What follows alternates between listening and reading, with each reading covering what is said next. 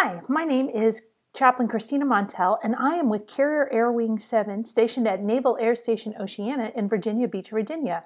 And this is Stepping Off the Brow, a show for sailors and military-connected civilians where we look at life's issues on both sides of the ship's brow. So whether you are stepping off the brow to come to work, stepping off the brow to come home, or you're waiting for someone to step off the brow to come home to you, this show is for you.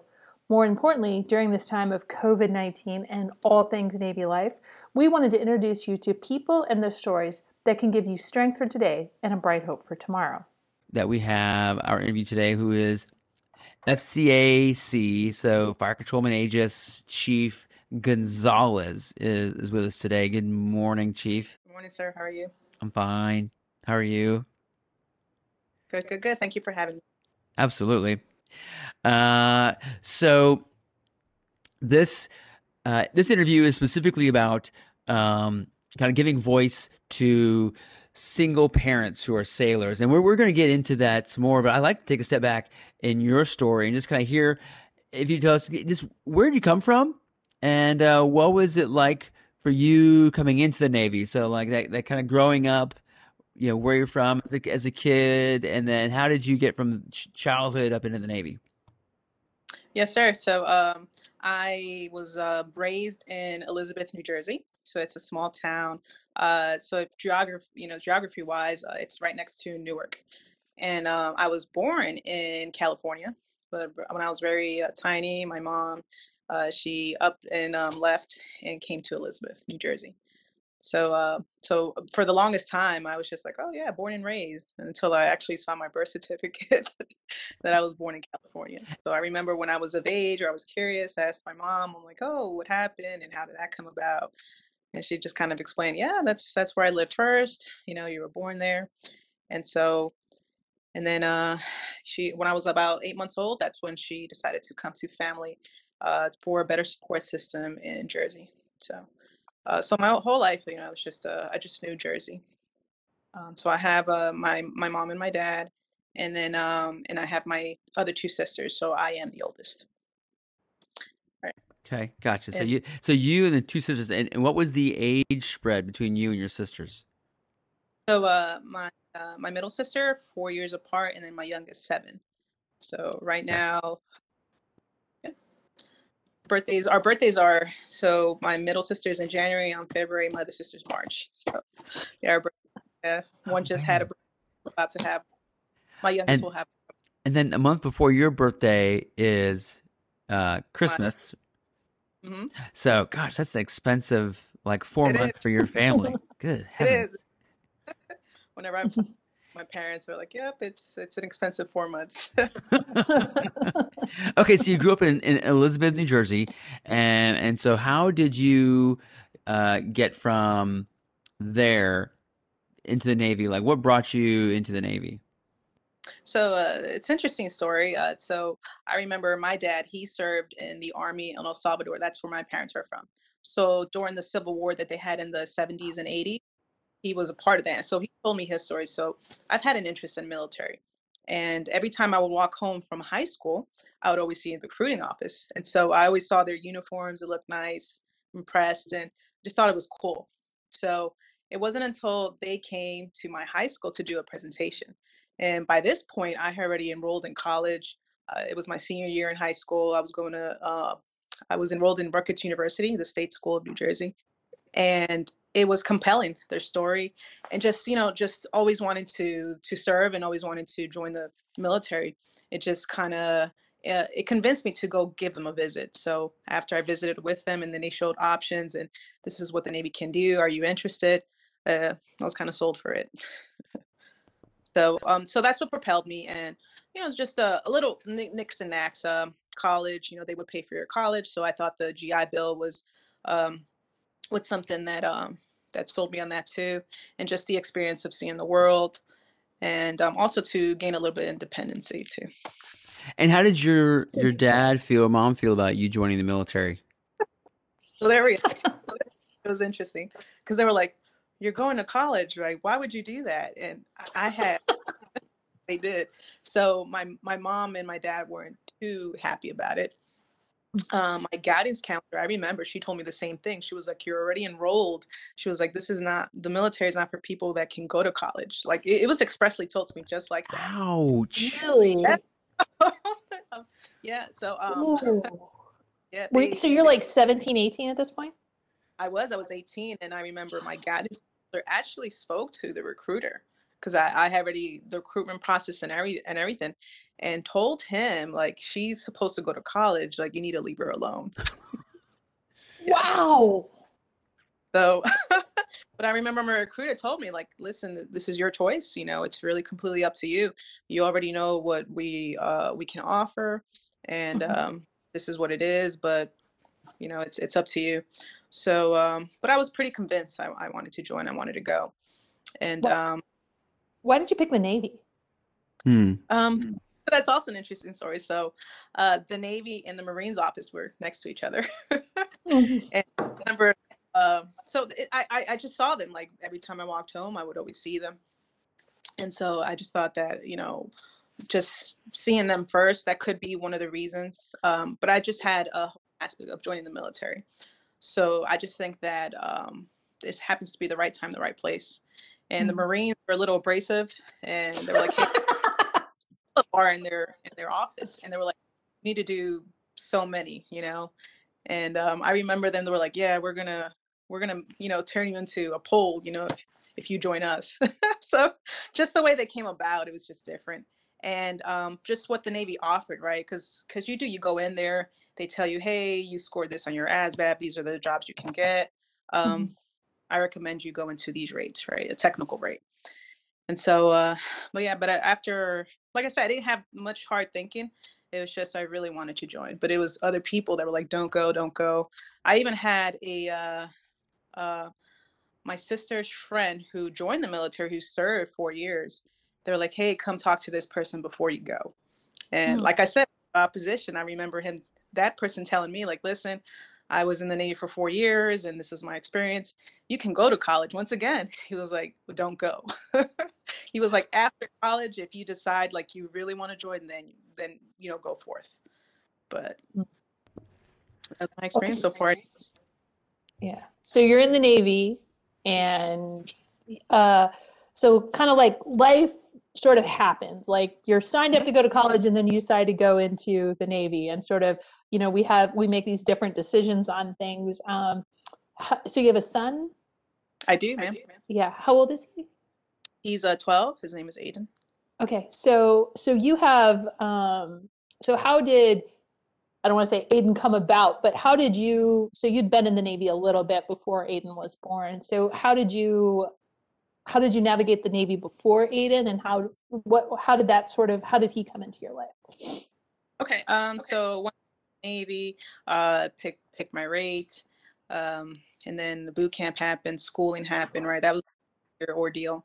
And then I remember part of me joining the Navy was I wanted to see and experience the world.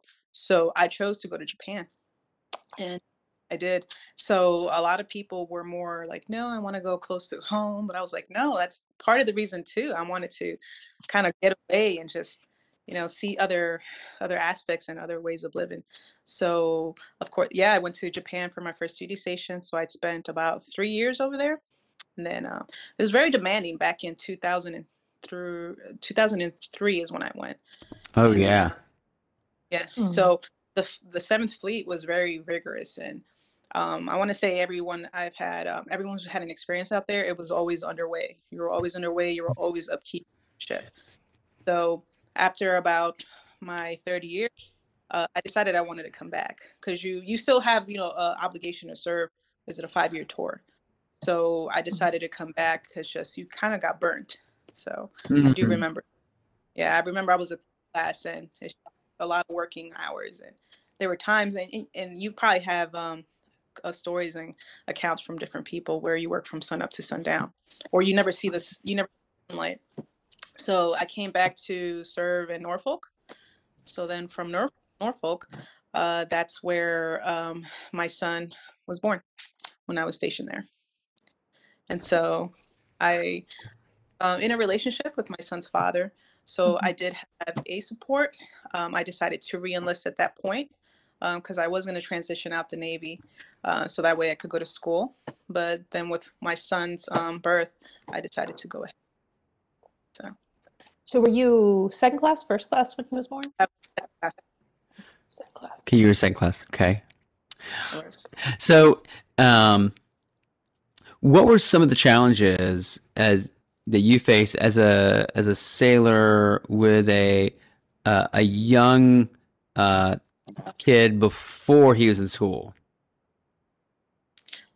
so when he was a baby, having to find a childcare, right? And as a single parent, you have to do that family care plan, right? So that was something that okay, to provide care, what am I doing, and to ensure that everything's covered. So, and not only that, but it got expensive, right? So even with second class pay, I remember they were, advice is like go see if you can get a WIC, right? Uh, and so Wow. I didn't qualify for it. As a second class, I realized that we make enough money to be able to care I'm for. using air quotes right now. You make enough money. Did you feel like you made enough money? Um, I would say if you watched, spending wise, right, because you have to budget, it was no longer just my life before that, right, as a single person. I wasn't in charge of another person, so I would go shopping a lot. So that's something that I had to stop. So, but yes, with proper budgeting and so forth, I think it was enough. I did my experience when I had Aiden was there were other sailors, right? They were seamen's, third classes. It was difficult for them, and them it was a different story. So I did see that depending on when you had a child, right? Depending on how much money you make, depends on what if you have to do something extra or save more money, and so forth. Yeah. So, yeah, A, childcare, B, the money just to pay for childcare, money to pay for kid stuff, kid gear. What else as far as you're a sailor, you're a second class, I think we said already, and then first class with a young kid, preschool. What did that look like as far as trying to navigate childcare and kind of get him taken care of so you could? I assume you had sea duty during this time as well. No, I was on board, so Oh, okay. that was a blessing. So I did know for me I know like children sometimes you plan them and sometimes they just come unplanned. But I was Yes. fortunate enough that I was short duty rotation. So Mm. I know that a lot of parents out there, especially mothers, that before that in the military, as soon as you had your child, with once you were designated fit for full duty, you had to go back out to sea. Mm-hmm. So Mm-hmm. son was born is when it was introduced that it would be a year that the mother would stay on shore so that way they could bond with their child. Um, right. So for me, I was I was I was able to spend 3 years with my son on shore duty. Oh, wow. So I think those are important years. And even though from Norfolk, I got stationed to New Jersey, so that was also kind of a blessing where it was just the right opportunity. The detailer was able to find a shore billet in New Jersey, so I was transferred there, and I was about an hour away from my family. So with that, the support system that I had with having a nearby family helped me out tremendously. And so besides finding childcare, cost wise, it gets expensive. It just depends. You could find cheaper childcare, or if not, you can pay upwards to $200 a week. And this was I pay, which I think that's traditional now. I think childcare is $200 a week per child. Mm-hmm. Just out of curiosity, so we've talked a lot about your personal life, but professionally, like I know you got to study for the exams and you got to get your quals and you got to do, and it sounds like you have a very demanding rate. I mean, not like, how did you balance that professionally, personally, obviously finding a good place to land, but like I know sailors that are struggling, just they're single to study the bibs and do all that. How did you balance all of that? So you have to, I would say, a desire to also find that balance. Drown yourself in just your work, work, work, and oftentimes, I'm not going to say it's an excuse, but if you really want to study for your rate, then you need to take the materials that you can home. And there's a lot of like my sister, she is a parent of three. My middle sister, she is a nurse. She's going for her bachelor's, no, master's. She's going to be a nurse practitioner. So she did all that while having her children. Wow. And as her, Wow. yeah, exactly. I commend her. She's super mom. So I remember asking her, how did you find the will and desire to balance both? It's a lot. And I remember talking to her when I would come visit in Jersey, and she was falling asleep on me. Like, she was just super tired. And so I just remember from that experience, my own, sister's experience, that I don't really have it that bad. Like, my life is not really that demanding. So if I really want something, I can bring the work home. And just like how there are parents out there who are going to school and studying at nighttime and doing their job every day, I just found that it's not impossible for me to do that also.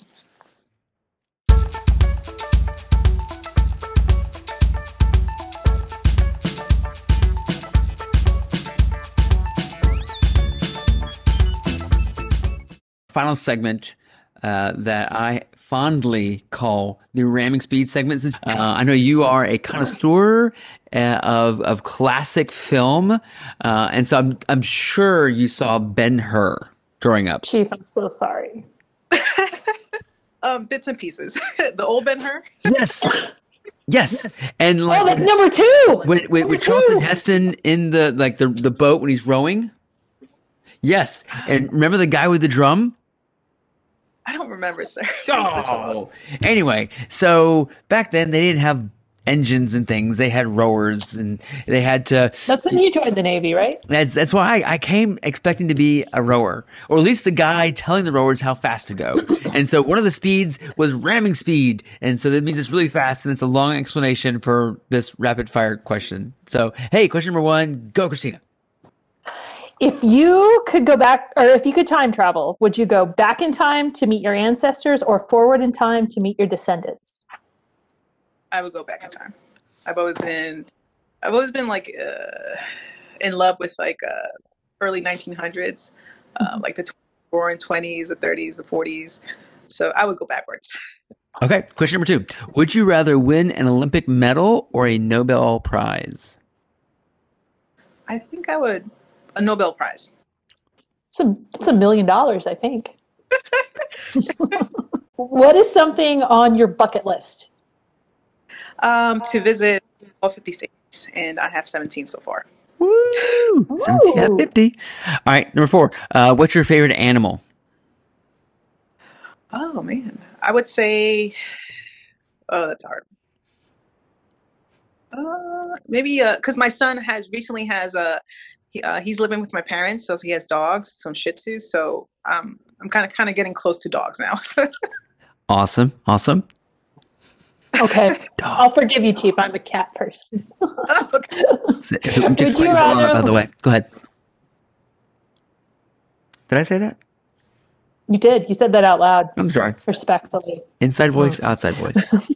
Would you rather listen to country music or classical music? Country. All right. If you had your own talk show, who would your first guest be? Ooh, my first. I would say. Don't say Mick Pond. No, not Mick Pond. We'll probably have. Just because recent events is very inspiring. Kamala Harris, I would say the vice president. Yes. Yeah. Ooh, that's good. Yes. Yeah.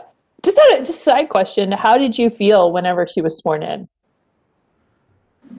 Very, very proud. Just historic. Yeah, it was. I got a little choked up. She broke all type of barriers. Yeah. Okay. And then a final one. What is your most irrational fear? Actually, let's do that for the group. What is your most irrational fear, Jeremy?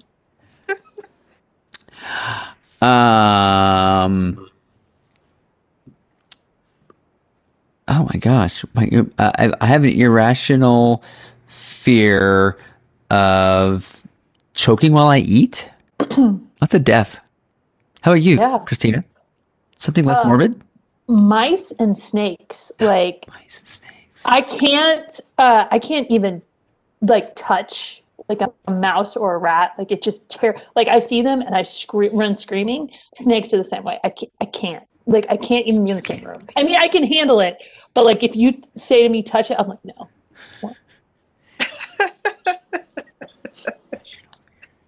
Okay, all right. So irrational. Maybe it's not a fear. Maybe it's like I hate wet socks. So if I walk around the house without shoes on and I see a puddle, my fear is I'm gonna step in it and get mad.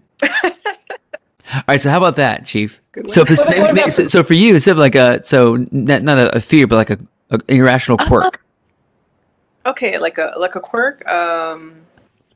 I don't know. Man mentioned about mice and all that. Roaches, maybe. Oh. So the reason why is because a quick story. I remember there was a time where my mother was like, "You need to kill that roach," because I was just like borderline like tears. I was like, "I'm not going to." So she was like, "Then you can't eat dinner," and I was like, "Then I won't eat dinner," and I did not. It was like the whole, the elephant being afraid of the mouse. Yeah. She was like, "That's like," and I'm like, "No, I just hate it. It's creepy." That would be the irrational fear we're looking for. That's why I like cats. They take care of the mice. Our theme music is the song Josie O by Jamie Stone. Random Speed music is the song Music to Clean Your House To by Jennifer and Levin. The views and opinions expressed are those of the hosts or guests and not the United States Navy. You can subscribe to Stepping Off the Brow wherever you find your favorite podcast. And of course, please feel free to share this with your shipmates, friends, or family. See you next week.